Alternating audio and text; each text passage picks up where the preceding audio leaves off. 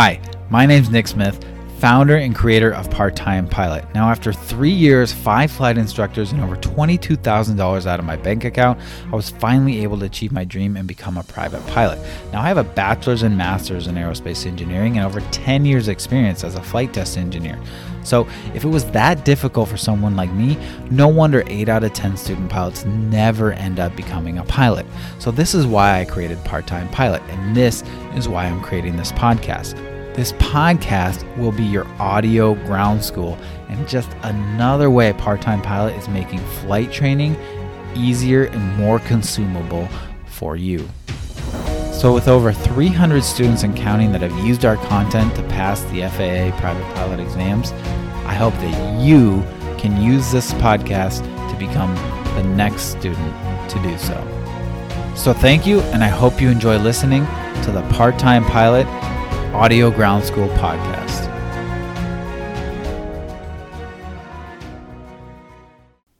Hey, what's going on, everybody? This is Nick from Part-Time Pilot. Welcome back to the Audio Ground School podcast. And if you're joining us for the first time, welcome in. This is the only podcast, only place where you can get ground school content for private pilot's license completely free in audio format. So it's been a while since I've recorded. This episode is going to come out on June 12th. But it's been a while since I recorded. I actually went on vacation, but that doesn't mean we weren't doing anything. We actually, at Part-Time Pilot, we give out 4 $1,000 scholarships to our students every single year. And this year, for the first time, we took one of those scholarships and we combined it with something else to try and make it bigger and better. So we opened it up to everybody that followed us on social media or whatever. And we said, okay, we're going to do a crowdsource, GoFundMe. Now that people know about Part-Time Pilot online, I have a little bit of a platform. So I tried to use that to my advantage to help you guys out. And we started off the GoFundMe with a $1,000 donation for Part-Time Pilot, and then we were able to raise $3,620 more. So I just want to say right now, thank you to everybody that shared the GoFundMe or that contributed. There were some people that contributed $100 or even more, $50, things like that. Or even if you just contributed $10, thank you so much. It really shows how amazing this community is. So we took that total of $4,820. We divided it into 3, which is about $1,600. And we gave out 3 $1,600 scholarships to some very deserving winners, which I announced a few weeks back. One of those winners is already using that to good use. She was able to knock out all her night requirements in one single night and have the money to pay for that. So that is so cool to see. And that's all thanks to you guys who donated and who shared the GoFundMe. So I was thinking, a fraction of my followers were able to donate $10, that we could maybe get up to $10,000, $11,000. Didn't quite get to that, but that's okay. That's what happens when you set lofty goals, right? So when you set a lofty goal to become a commercial pilot by the end of the year, shit happens, right?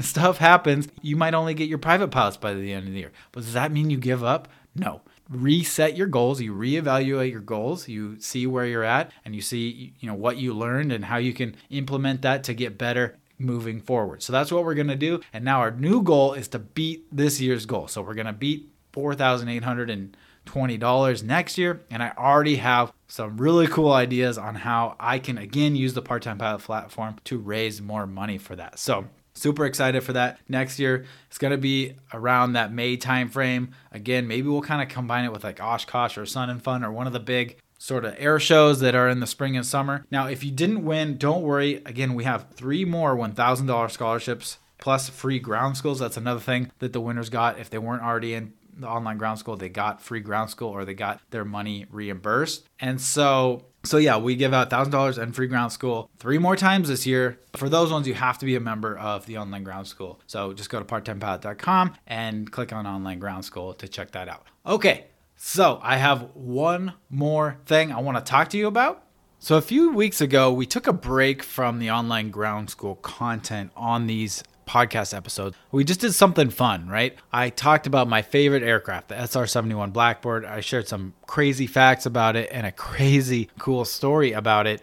And I got a lot of good feedback from that episode. So in light of that, I've talked about a podcast in the past that I recommend. I have a new one because so many people like that episode.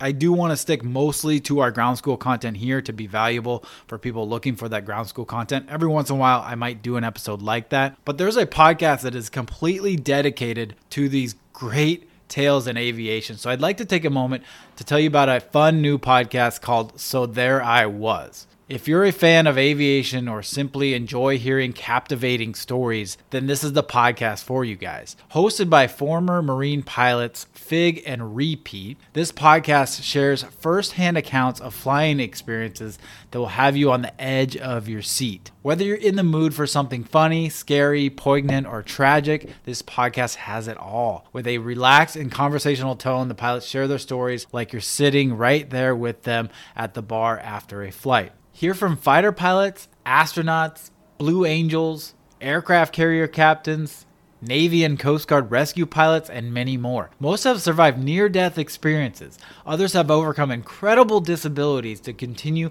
to fly airplanes. You'll hear about heart-pumping moments in the cockpit, hilarious screw-ups during flights, insane hijinks off duty, and the challenges pilots routinely face. Hear what it feels like to be shot off the bow of a carrier or into space. Experience the terror of landing on a pitching deck on a night so black that the pilot can barely taxi afterwards because their legs are shaking so badly. Hear firsthand how lonely it is in the middle of the ocean in a life raft on a dark night in 8-foot seas.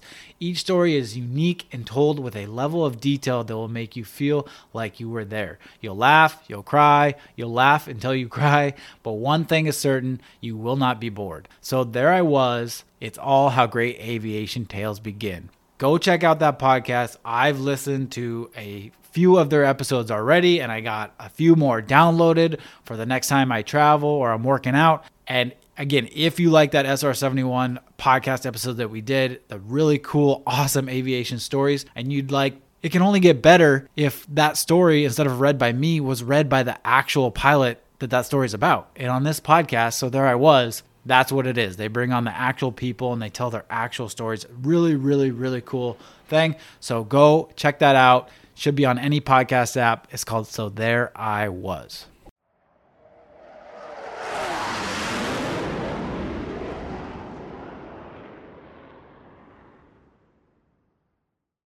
All right, enough of that stuff. Let's get into the lesson. We are in Section 10, Human Factors. So if you're following along in the online ground school, which I highly, highly recommend, so you get the images, figures, mnemonic devices, all that stuff, plus you can take the quiz. We're in the Step 1 Private Pilot Online Ground School lessons. That Step 1 course, and then we're in Section 10, Human Factors. Last episode, we did ear and sinus concerns and motion sickness. Today, we're going to go to Lesson 6, Spatial Disorientation, and probably Lesson 7 on carbon monoxide poisoning. So, without further ado, let's get to Lesson 6 of Section 10 on Spatial Disorientation. Spatial disorientation is defined as a state of temporary confusion resulting from misleading information being sent to the brain by various sensory organs. Spatial disorientation and motion sickness often occur simultaneously. So we covered motion sickness in the last episode. You're going to see a lot of similarities between these. It's because they often occur at the same time, so you get kind of the same symptoms. And they can also be induced by the same sensory mismatch. Motion sickness causes the body to experience symptoms such as dizziness, vomiting, sweating, stomach pains, headaches, and more, while spatial disorientation can also result in those things, but also result in illusions that cause the pilot to make poor decisions. Spatial orientation is our ability to maintain our body orientation and position in space relative to the environment that surrounds us. Spatial orientation in flight can be difficult because of the three sensing sources. That's visual sensing, vestibular sensing, and kinesthetic sensing vary in the way they detect and measure orientation and can often conflict with one another. When different or conflicting information is gathered by your brain from these sources, the brain relies heavily on vision. Spatial disorientation can then occur when your central scanning information through your eyes does not match your peripheral information. That's because you're only relying on visibility at this point because you're getting fusing information in your brain. So then you rely all on your vision, and now your central scanning is not matching your peripheral. It's just too much for your brain to process when it's only focusing on that visibility. And if visibility is poor, the brain will use information from the other senses incorrectly, leading to illusions of the mind. This is why spatial disorientation and even collision with ground obstacles will often occur when VFR flight is continued into IFR conditions. So that was kind of a lot. I want to break down a couple of the things here on the podcast. This is bonus material that we don't have in the written lesson. So if you're in the lessons, hopefully you're listening to this, because these audios are also in the lessons, just right on top, so you can listen right away, or you can read the lesson. But I want to talk about what visual, vestibular, and kinesthetic senses are. So it says we have 3 sensing sources. So visual, that's our eyes, right? That senses where we are in space by what we see, right? That's pretty easy. Vestibular is like the inner ear. So I'm not even going to go too much detail into that, but the inner ear, there's this vestibular system that's got there's cochlea and there's these liquid filled sacs and these little sensing hairs. Anyways, that kind of helps with your balance, right? So that's another sensing. It kind of is like an accelerometer for your body. It tells you which way's up and down through your inner ear. So that's vestibular. And then kinesthetic is just like the rest of your body. Feel different pressures. You feel like if you were to close your eyes and you were to be, turned upside down, you can feel like blood rushing, one way. You can feel the change in gravity through your blood, through your muscles and things like that. That's kind of like kinesthetic. Okay, so I just wanted to break those down. So those are kind of the 3 ways that we can sense things and send information to our brain. And then spatial disorientation is when we get conflicting information from those 3 sources, such that the brain just says, okay, let's rely on vision. And then when the vision is not reliable, when that data is also not reliable, like when we have poor visibility, then you really get into some trouble with spatial disorientation. So the other thing that we talked about is spatial disorientation and even collision with ground obstacles will often occur when VFR flight is continued into IFR conditions. That is something that's bolded in the online ground school, because that is something you want to look out for on the FAA written exam. Collision with ground obstacles and spatial disorientation and illusions are often when you are flying VFR flight and you continue into IFR conditions, especially if you're not used to that type of flight. Spatial disorientation can result in a variety of illusions and deadly side effects. When unreliable visual information is received by the brain, illusions such as the leans, graveyard spin, graveyard spiral, inversion illusion, head-up illusion, and head-down illusion can occur because of the brain sensing false sensations of rotation from the vestibular senses. These false senses of rotation can be caused by changes in gravity and linear acceleration. During changes in linear acceleration while climbing, descending, or turning, the vestibular senses will sense movements that do not match the visual senses. If visual senses are poor, like the visibility is poor, then this can lead to illusions of movement. Now, we're going to talk about like 6 or 7 of these illusions. As of this recording, there's not specifically asked about, I think there might be 1 of these, and we'll talk about it, that is asked on the FAA written. So the majority of these are not asked about on the FAA written exam, but that does not mean they're not important to know. I think these are really, really important to know. Your examiner and check ride might ask you, but even if they don't, I still think as a pilot you should know, because if you know how these occur, what they are, it can help in avoiding these. And if you don't avoid these can be very, very deadly. So that's just something I wanted to mention before we get into these, but let's talk about these. And again, I'll mention which one I've seen on the FAA written, but still, let's all listen in because these can be very important. So the first one I want to talk about is the leans. The leans occur when a pilot is in a prolonged turn but is not aware of it because visibility is poor and the human vestibular senses are unable to sense rotational accelerations less than 2 degrees per second. So basically, you're unaware that your aircraft has entered a very, very shallow bank, but the bank continues to increase, but at such a slow rate that you don't feel the acceleration. Okay? So if you're not paying attention to your instruments or you're not trusting your instruments and it's slow so you don't feel that acceleration, you can enter this turn without even knowing it, right? Especially if visibility is low and you're not paying attention to your instruments. So let's say this happens, you're in a prolonged turn. And then if she, the pilot were to notice this on their instrumentation, right? So they finally look at their instruments and they look at their attitude indicator and they're like, whoa, what the heck? And so they make a correction to level flight, but they never felt anything off. They never felt like they were in a turn. So they make a correction to level flight on their attitude indicator, but now it feels like to them that they're now in a bank in the opposite direction. Because to them, their brain was in level flight, even though it wasn't. And now when they made the correction to level flight, their brain now thinks they're in a bank the other direction. Really crazy stuff. So it wouldn't actually feel like level flight to them, even though it is. So they then might trust their vestibular senses instead of their instruments, which is a big no-no, and re-enter a bank thinking that this is actually level flight. So they might get to level flight, but it doesn't feel like level flight. So then they might recorrect, trusting the vestibular senses, re-enter that bank, and then be like, okay, I'm good now. Like it feels good now. I feel like I'm in level flight. Kind of forget about it, but now they're in some bank,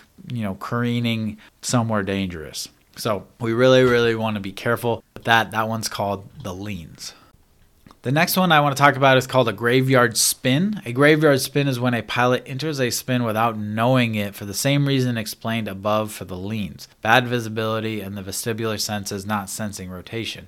As the spin begins, a pilot might sense it correctly, but as the spin continues, the pilot's vestibular senses will acclimate and the spin will feel like it's decreasing.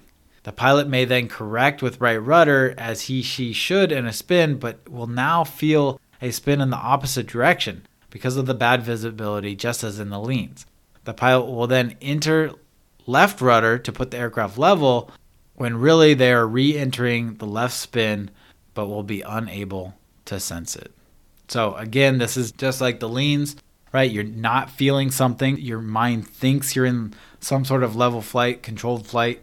And then when you correct to level flight, it doesn't feel like you corrected level flight, and you're actually making the condition worse. So the same thing can happen in a spin. The next one is a graveyard spiral. In a graveyard spiral, a pilot enters a bank and initially senses it correctly. As the bank continues and visibility is poor, a pilot's brain will acclimate to the bank such that the pilot will believe the aircraft has corrected itself some towards level flight. So if the pilot reverses the bank back to level flight using his or her turn coordinator, it will actually feel as if the aircraft is leaving level flight and banking the opposite direction of the original bank. So the pilot will then bank again to correct to level flight when really she is re-entering the original bank. The pilot is now in a bank but unaware of it. So once again, this is very similar to the leans. The leans is kind of describing a back and forth motion. This one is kind of, the graveyard spiral is spiraling sort of in one direction. So you start with a bank and you know that you're in a bank, but then if the visibility is poor, your brain's going to acclimate to the bank such that it sort of feels that it's in level flight now. So you're in a bank, you know you're in a bank, but then visibility is poor and you stop feeling acceleration. So you think that the aircraft is now in level flight. And then that, once you're off on the wrong path, you just get into this loop of making things worse if you don't trust your instrument. Okay, the next one I want to talk about is the Coriolis illusion. The Coriolis illusion occurs when there is simultaneous stimulation of two semicircular canals of the vestibular senses caused by the tilt of the head up or down during an aircraft banking turn. When a pilot looks down at their kneeboard or up to an above instrument during a bank, they can become disoriented and feel the sensation that the aircraft is rolling, yawing, and pitching at the same time. So this one you can actually try out. Now, I don't recommend it if you are prone to getting, air sickness, but you can try it out and it usually goes away pretty quickly. But again, if you have bad visibility, you're not trusting your instruments, these illusions can be very, very serious. But basically, you're in a turn, so you're turning, so you have that acceleration, but then you also look up or down, so then your head also has an up-down acceleration, and now you have the feeling, the sensation that the aircraft is rolling, yawing, and pitching at the same time because your aircraft is rolling and yawing and your head is pitching, but really it's just your head, and so you just got too many things going on for your vestibular senses to kind of get. And I think this is exactly what you kind of feel when you're looking down at your chart, and then you look back up, you're in a circling turn. I remember that as a student, kind of getting this kind of illusion that something was happening that really wasn't, and then kind of feeling a bit queasy, but then it goes away when you kind of are able to just focus, slow down your movements, and pay attention to one thing at a time. So that's the Coriolis illusion. Next one I want to talk about is a somatographic illusion. I think I said that right. Somatographic. Pilots are more likely to experience somatographic illusions during takeoff. Now, I have that in bold because I believe this is the one I've seen on the FAA Britain. So when are somatographic illusions most likely to occur? That would be on takeoff. The reason I ask that is because there's some different types. There's 3 different types of somatographic illusions. There's a inversion illusion, there's a head-up illusion, and there's a head-down illusion. The inversion illusion is when a steep climb with forward linear acceleration in an aircraft ends in returning to level flight abruptly. So steep climb with forward linear acceleration in an aircraft, and then you return to level flight abruptly. The pilot feels the higher speed of the aircraft as well as the lasting effect of the forward linear acceleration from the climb. The combination of these accelerations make the pilot feel like the aircraft is inverted. The head-up illusion occurs when a sudden forward linear acceleration is made during level flight and the pilot senses the illusion of the nose being pitched up. The pilot responds by pitching down from level flight incorrectly. Now, you guys, as a VFR pilot, when you're flying in the day, you're like, these all seem silly, but let's imagine that visibility is poor when I read these things, and you can really get to understand how this might occur. That's where these really come about, when visibility is poor. So the last one is head-down illusion, the opposite of head-up illusion, such that when in level flight, and a pilot experiences a sudden linear deceleration and senses the illusion of the nose being pitched down. The pilot responds by pitching up from level flight incorrectly. So let's say you are flying in poor visibility, you can't see anything, you're not trusting your instruments, and you slow down. You have a really quick deceleration. It's actually going to feel like your nose has pitched down a little bit because you're not going to be able to see that your nose is still level, and your vestibular senses and stuff like that, it kind of makes you feel like the nose is pitched down. So you might pitch up, and you might just do this instinctively, again, if you're not trusting and looking at your instruments. So we had the inversion illusion, the head-up illusion, and the head-down illusion. Those are all somatogravic illusions. So it's a quick change in that linear acceleration where when you have poor visibility, you feel like something else is happening to the attitude of your aircraft when it actually isn't. And these are you're likely to experience these during takeoffs. All right, so that kind of wraps up all the illusions. Let's just briefly close out this lesson with how we can use to prevent spatial disorientation. Obviously, we talked about a few of these. Let's talk about them now. So only fly in poor visibility or at night if you are well trained and proficient in using and trusting your instruments to fly.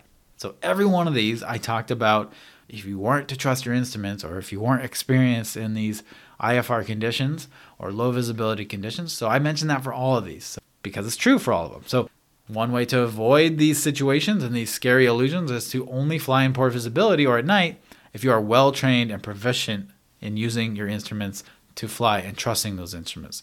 And then finally, when you feel like you're experiencing an illusion, when you start to get confused, trust your instruments. Okay, I said that a lot, but I can't remember which. I think it was Robert Kennedy or Robert Kennedy Jr. There was a Kennedy brother or son or something.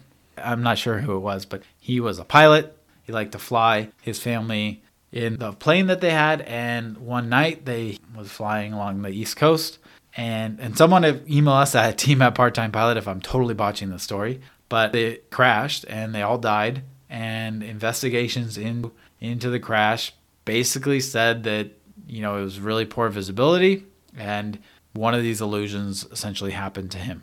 Without knowing it, didn't trust his instruments and ended up crashing into the ocean, I believe it was. So now I don't know how they know that or if there was some black box or something or whatever. But so again, if anyone has any information on that, I'd love to hear that story. But that's the story that I was told from my flight instructor in college. So yeah, anyways, trust your instruments. That's the moral of the story. And that is the lesson on spatial disorientation. All right, let's continue on. I think we have time for another lesson. So let's go to lesson 7 on carbon monoxide poisoning. But before we get there, I just have one kind of announcement that I kind of forgot about at the beginning of the episode, but it's something that's really, really cool. So I'm sure you guys have heard of AI and ChatGPT. If you haven't, I highly recommend, doing some little bit of research about it. It's, taking the world by storm right now, and it's really, really cool. Also can be really, really scary. I've even had nights where I'm just like, oh my gosh, is this just going to take over the world? Is this going to make all our jobs obsolete? I've had all these dark thoughts, and then I've also had all these really good thoughts. It's crazy. It's one of those things that, like the internet, no doubt, no matter what you think about it, it's going to change everything. So I highly recommend you looking into understanding a little bit how to use it. Google is going to start, instead of, you search in Google, it brings up a bunch of links that it thinks is, it ranks the links based on how well it's trying to find an answer to your question. Well, it's going to be less links. I think they're still going to have links, but it's just going to be you talking to the Google AI, and it's just going to provide you the answer. So instead of clicking on a link to find your answer, Google wants you to get your answer right there on Google's website. So you're going to be a lot of time on Google talking to the Google AI. Now, I think once they work out the kinks, that could be really valuable. It's going to change a lot for businesses. I know that, like businesses who give out a lot of information, just like Part-Time Pilot, and rely on people clicking on their links, that's going to change a lot, and we're going to have to figure that out, but that's okay. I'm embracing this tool, and the one thing that I've done already is I've integrated ChatGPT into our ground school and our check ride prep. So at the bottom of every single lesson, there is a link to a pop-up where you can use the premier version of ChatGPT, which we pay for. So I know that there's like limits to the free versions of ChatGPT on how much you can type and stuff like that. So we have the premier version, so there shouldn't be any limits. If there are, let me know. I'm still kind of getting used to dialing the settings in the background. And I have a tutorial video, so please watch the tutorial video, but it's important to know that there are limitations to this. ChatGPT does not know everything. It can be wrong, and you have to give it some context, right? If you just ask, what is a stall? It might think you're talking about a stalled car engine, right? Or a stalled, something else. You have to give it some context. So I have some tips and tricks on how to do that, but it's a very, very powerful tool. I think in that example, I even said, like, can you quiz me on this topic? I think we were talking about density altitude, and it shows the power of it, and really cool, powerful tool. And now you can use that, the premium version of that, inside every single lesson. So at the bottom, again, there's a link. You can click on it, and you can just start chatting with ChatGPT. Now, this is where it gets really cool. I am going to right now chat that ChatGPT. It's just based off some database of information, right? So it can be wrong a lot. And if you were to ask it something particular to Part-Time Pilot, it's not going to know that. And anything behind a paywall, right? So like a lot of online ground school content or some like research article that's you have to pay to then see that article, ChatGPT doesn't have. So what we are doing is we're creating our own entity of ChatGPT. It's going to be a Part-Time Pilot chatbot that knows all the intricacies of Part-Time Pilot and our online ground school. So that I'm going to try to make it as close as possible. It would be like chatting with me. So it's going to be really cool. So all my knowledge and all Part-Time Pilot's knowledge, we're training our own ChatGPT entity on it. And that will be released TBD. It takes a lot of work to do, but we're working on it. So I just wanted to announce that here. I forgot about it earlier. Something really cool, something that I think is fun and cool. And Part-Time Pilot is always going to be, my goal with Part-Time Pilot is to always be at the forefront of technology and when that all changes. So I already have more stuff lined up on planning apps like ForeFlight, stuff like that, and also virtual reality training in the future. That's going to take some time to get to that. But those are the plans with Part-Time Pilot, to be at the forefront of those technologies. So hopefully you hang around for us on that ride. It's going to be a lot of fun. All right. That's enough. Let's get back to the lessons. We are on Section 10, Human Factors, Lesson 7 on carbon monoxide poisoning. The most common form of hypoxia is hypemic hypoxia. So we mentioned hypoxia a couple episodes ago. Let me check here. I think 2 episodes ago we talked about hypoxia. It's a lack of oxygen in the blood that can cause death, hallucinations, all sorts of stuff, lack of muscle control. So very, very bad. We don't want to get hypoxia, but the most common type is hypemic hypoxia. And it occurs when too much carbon monoxide is inhaled such that it inhibits hemoglobin transport of oxygen to the cells. So that hemoglobin is something in the blood, right? It carries oxygen all around your body through your veins to the cells around your body, right? And cells need oxygen to thrive and power and run and all that stuff. That's my layman's term of understanding the human body. But it can take up to 48 hours for your body to get rid of that excess CO that's blocking that transport of oxygen to your cells. If the body CO amount gets too high, it can cause death. CO poisoning can be caused by a faulty cabin heater. So this is kind of, I don't know if you've ever seen like in a movie or something, or hopefully you've never heard of someone in your life doing this, but turning on a car in a garage and just leaving it running, you can kind of commit suicide that way and I believe, someone correct me if I'm wrong, but I believe that's because it's essentially CO poisoning. So again, it can be caused by a faulty cabin heater. Susceptibility in your aircraft. Susceptibility to CO poisoning increases as altitude increases, less oxygen in the air. So now you're doubling. You have hypoxic hypoxia, which is just you're increasing in altitude and the density of air is decreasing. So there's just less availability of oxygen in the air to breathe in. So you're already at something that's causing a deficiency in oxygen, and then you add CO poisoning to that, and that's even furthermore going to limit the amount of oxygen that your cells are getting. So again, susceptibility to CO poisoning increases as altitude increases and there's less oxygen in the air. That is going to be on the FAA written exam. Maybe not, depending on the questions you get, but that is a question on the FAA written exam. If a pilot feels any hypoxic symptoms, they should immediately turn off the cabin heat fully, turn it fully off immediately, open all vents and windows to get fresh air, to get that air out and fresh air in. And if available, use supplemental oxygen. So if you carried with you an oxygen tank or you have it installed in your aircraft or whatever, use it right away. As soon as you turn off the cabin heat, put that on and then open your vent. Contact ATC and tell them what you are experiencing. They can make your life easier and help you land. So this is kind of just an overarching for any emergency, but ATC is our friends. They don't want us to crash, they want us to live. So if you're experiencing some difficulties, tell them. As soon as you have, you've completed your checklist that you need to in the aircraft and you have the time to tell them. They can really help you out. They can make things easier for you, make the traffic less so you can just come for a straight in land, easy landing, right? So they can get you to an airport faster, stuff like that. So contact ATC and tell them what you're experiencing and then land as soon and safely as possible. You don't want to just immediately try and land on some rocks, but you want to find a safe space, preferably a runway or an airport, and land as soon as possible. And then once you're down and landed, seek medical help once on the ground.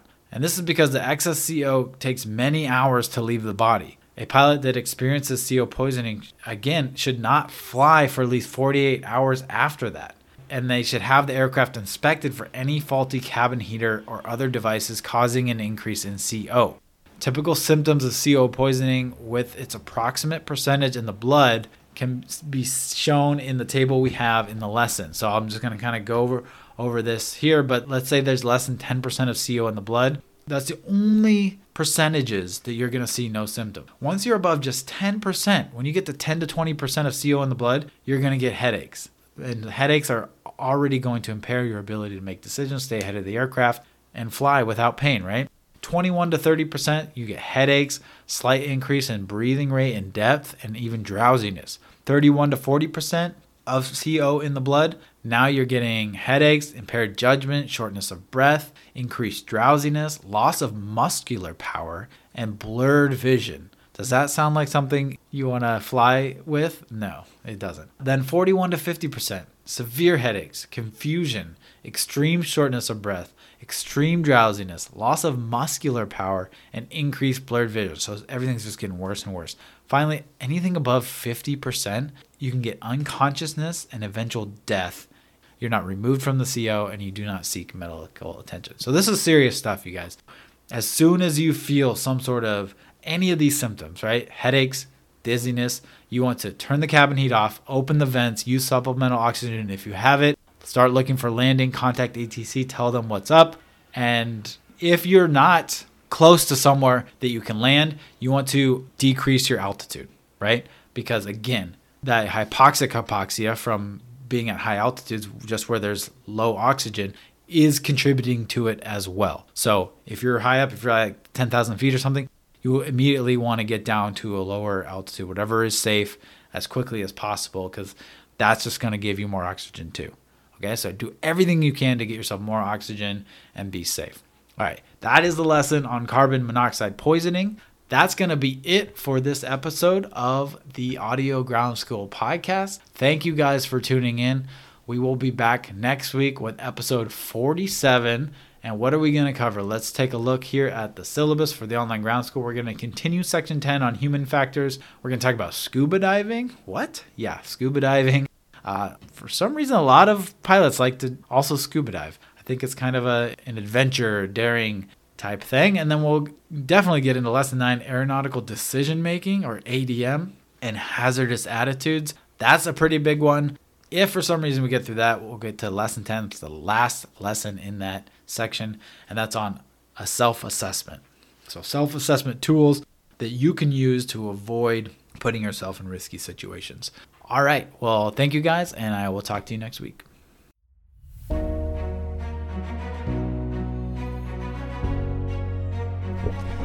Hey guys, it's Nick. I want to take a second to speak directly to the student pilots out there. You might be a student pilot that is wondering what to do next, how to get started, or maybe you're looking for the right ground training or flight training, or maybe you've already started ground training or flight training and you're stuck, you're in a rut, and you're looking for a change, something to help get you out of that hurdle. From my own experience in flight training, after 3 years, 5 instructors, and $22,000 and wanting to quit multiple times, and then now, after seeing hundreds and hundreds of student pilots through Part-Time Pilot, I've realized that the number one thing that makes student pilots fail is that they do not have a good fundamental understanding of the ground training when they get to the more advanced flight lessons. Now, who here has seen Top Gun Maverick? Do you remember in the movie when he says, "Don't think, just do"? Now, when I heard this, I was like, oh my goodness, this is brilliant, because this is exactly what you have to be as a pilot. Now, of course, it's not that we're not thinking, but it's that we understand things like weather, aerodynamics, what our instruments are telling us, what ATC is telling us. We have such a good core fundamental understanding of these things that we don't have to think about them. And when we don't have to think about them, we can instinctively feel and fly the aircraft, look out for dangers, and avoid emergency situations. If we do have to think about these things, it's going to put us behind mentally, and we're going to be behind the aircraft. And when you're behind the aircraft mentally, bad things happen. And this happens when you don't have a good understanding of the ground school content. So now the first 10 to 15 hours of your flight training can go smooth, even if you don't have a good understanding of ground training, right? You can go up for a discovery flight, have a blast. You can go up, learn how to take off, learn how to land. You may be even able to solo for the first time, fly a plane for the first time. Everything's great and dandy. But once you get into, bad weather flying, or flying at heavily trafficked airports, or speaking with ATC for Bravo clearance, or cross-country flight planning and flying solo on a cross-country flight, things get a little more advanced. And when this happens and you don't have a good understanding of the ground school concepts, you're going to hit a wall. You're going to start to get behind the aircraft. And when this happens, if you have a good flight instructor, they're going to stop you and they're going to say, okay, we need to do one-on-one ground lessons. And now you're going to be paying your flight instructor to not even fly with you, but instead $50, $60, $70 an hour to just teach you the ground school content that you should already know. And the worst part is you're not flying with them. So the flight training that you gained, the currency, the proficiency that you gained is going to be lost, and you're going to have to redo those lessons. And what happens to most student pilots is they continuously hit these mental blocks where they get behind the aircraft, they start making mistakes, and then they catch up with the ground knowledge only to have that happen again. And they start to get in this vicious cycle of having to redo trainings and repay for trainings until it gets to the point where them or their family, they finally say, you know what, this has to stop. We can no longer afford the training costs without any progress, and they end up quitting. Now, so how do we avoid that? Well, here comes Part-Time Pilot. Again, I said I went through my own experience of this, and I realized that most flight training and ground training is not tailored to the modern day student pilot. And when I say modern day student pilot, I should say modern day part-time student pilot, because let's face it, there's a very small percentage of us that can go and dedicate 24/7, 365 to our flight training, or not even miss a beat and be able to pay for flight training without working. So most of us have a full-time job or maybe a part-time job. We have kids, we have family, we have school. We have all these other responsibilities on top of flight training. And most of these flight trainings and ground trainings are not tailored towards you. And so how is it the part-time pilot tailors to the modern day student pilot? Well, the first way we do that is by keeping ground school interesting. You want to avoid being boring. You want to avoid that burnout. So how we do that is we present our material in multiple ways. And you're actually listening to one of them right now. You can consume our content via this podcast and an audio recording. You can do this while you're running, while you're driving in traffic. Again, tailoring to that busy part-time student pilot. Or you can read through our written lessons. I like to read, so for those of you that like to read, you can read through the lessons. You can see the step-by-step examples and the procedures that we have. Or you can look through our study guide and see our diagrams and mnemonic devices, have that visual cue, those visual cues and aids that help further your understanding. Or you can watch our videos. Or you can take our quizzes and practice tests to reinforce what you just learned. And then finally, you can join us live weekly for our live Q&A and our live lessons so you can see in real time these things taught out and these examples done in real time. And then finally, you can utilize our group community to form study groups, get questions answered 24/7. All of this is tailored for the modern day student pilot to keep ground school interesting, keep it from being boring, keep from having that burnout, and to find ways that you can consume the content throughout your busy schedule. And guess what? It works. We've had over 350 student pilots come through, take and pass their FAA exams without a single student failing. That's right. A single student has yet to tell me that they failed either their FAA written or their FAA check ride. So that is just proof in the pudding right there that our concepts, the way we explain things in plain written English, and the way we give you multiple ways to consume this content is working. So if this sounds like something you might be interested and you want to come join us, we'd love to have you. Just go to www.parttimepilot.com, click on Online Ground School, and we'll see you inside the Online Ground School. Thanks for listening, and I'll see you guys next week.